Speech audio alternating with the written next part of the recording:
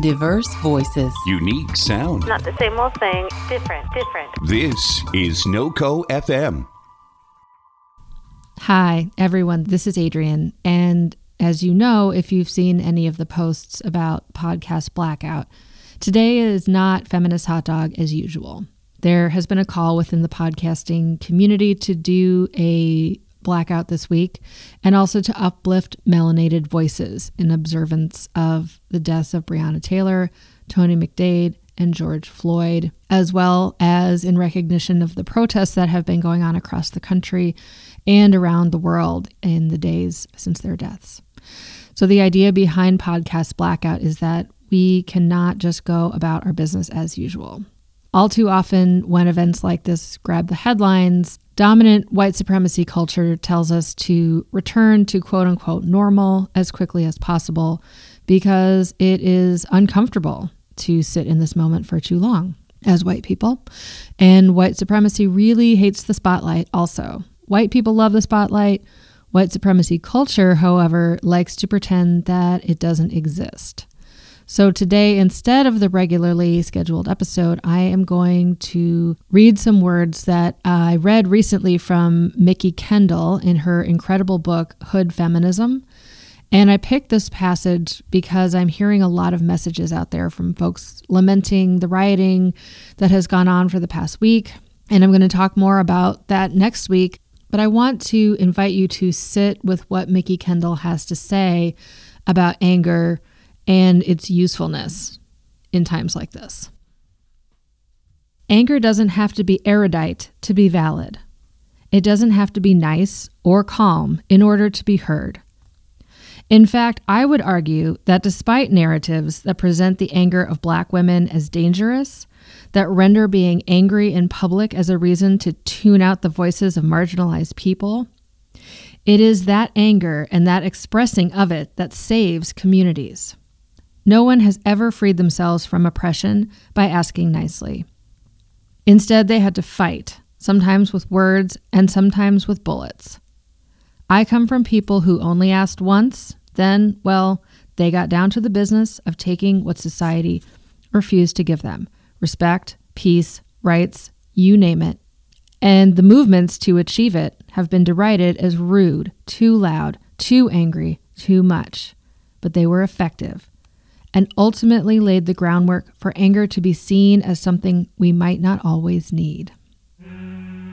Thank you, Mikki Kendall. If you haven't read Hood Feminism, I highly, highly, highly recommend that you do.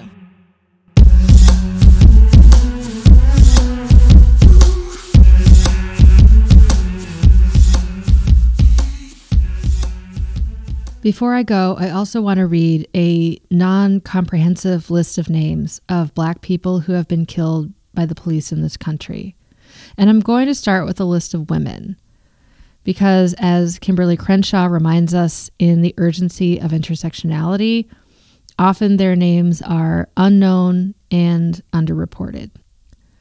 Breonna Taylor, Sandra Bland, Atatiana Jefferson, Pamela Turner, Tyisha Miller, Corinne Gaines, Yvette Smith, Miriam Carey, Shelley Frey, Darnisha Harris, Melissa Williams, Chantel Davis, Rakia Boyd, Ayanna Stanley Jones, who was 7, Tarika Wilson, Katherine Johnston, Kendra James, Eleanor Bumpers, Jamila Yasmin Arshad, Michaela Ross, Deloise Epps, Charlena Lyles, Gabriela Navarez, Agatha Felix, Sharice Francis, Joyce Cornell, Tiffany Mofield, Natasha McKenna, Dominique Clayton, Renee Davis, Laylene Polanco.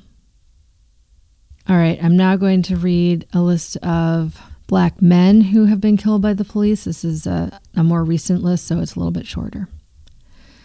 George Floyd, Botham Jean, Stephon Clark, Philando Castile, Alton Sterling, Jamar Clark, Freddie Gray, Walter Scott, Tamir Rice, Laquan McDonald. Akil Denkins, Gregory Gunn, who was killed here in Montgomery where I live, Samuel DuBose, Brendan Glenn, Christian Taylor, Ezell Ford, Akay Gurley, Ramarley Graham, Manuel Loggins Jr., Sean Bell, Ronald Madison, Amadou Diallo, Michael Brown, Eric Garner. And finally, I'm going to read a list of trans and gender nonconforming people who were not necessarily killed by police, although some of them were, but their murders are yet to be resolved, and in some cases are not being investigated. Dustin Parker, Neulisa Luciano Ruiz, Yampi Mendez Arocho, Monica Diamond, Lexi, Johanna Metzger, Serena Angelique Velasquez Ramos, Leila Palea Sanchez, Penelope Diaz Ramirez, Nina Pop, Hayla J. O'Regan, Tony McDade.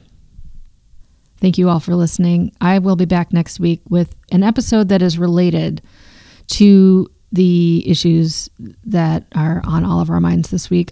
I'm going to talk about how to adjust our mental frameworks around rioting and property damage. And I also would like to talk about alternatives to policing and why they are not as far-fetched as we might think that they are. Thank you all for listening. I am putting in the show notes, and I will also post on the website a list of action items. So if you are unclear about what action you can take right now, there are some really specific things that you can do immediately to engage with this issue, to educate yourself. And I hope that you do. And I'll see you back here next week to talk about this more. Black Lives Matter.